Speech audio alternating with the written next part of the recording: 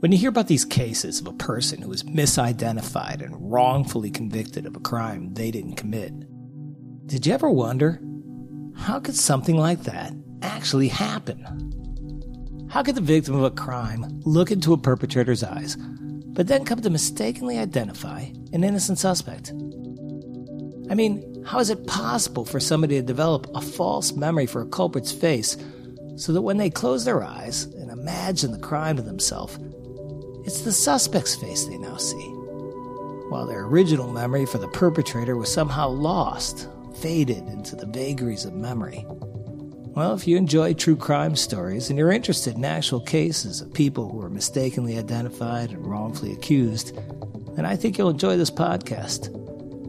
I'm Dr. Mitch Eisen, a forensic psychologist and a professor of psychology. Over the past 20 years, I've consulted on many hundreds of cases involving eyewitness memory.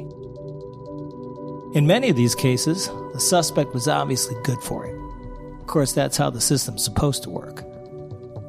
In other cases, though, the eyewitness evidence was weak, unreliable, and uncorroborated.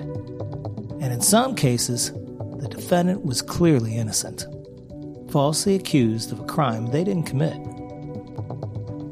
In True Crime, False Memory, I'll take you on a behind-the-scenes journey to study some of the more compelling cases I've worked on through the years.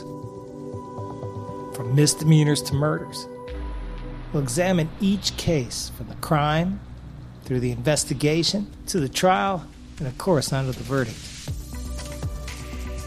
We'll take a careful look at the experience of the victims and the witnesses. We'll analyze the elements of the investigation that resulted in the misidentifications and the development of the false memories. If you're interested in these sorts of stories, then subscribe to True Crime False Memory on Apple Podcasts.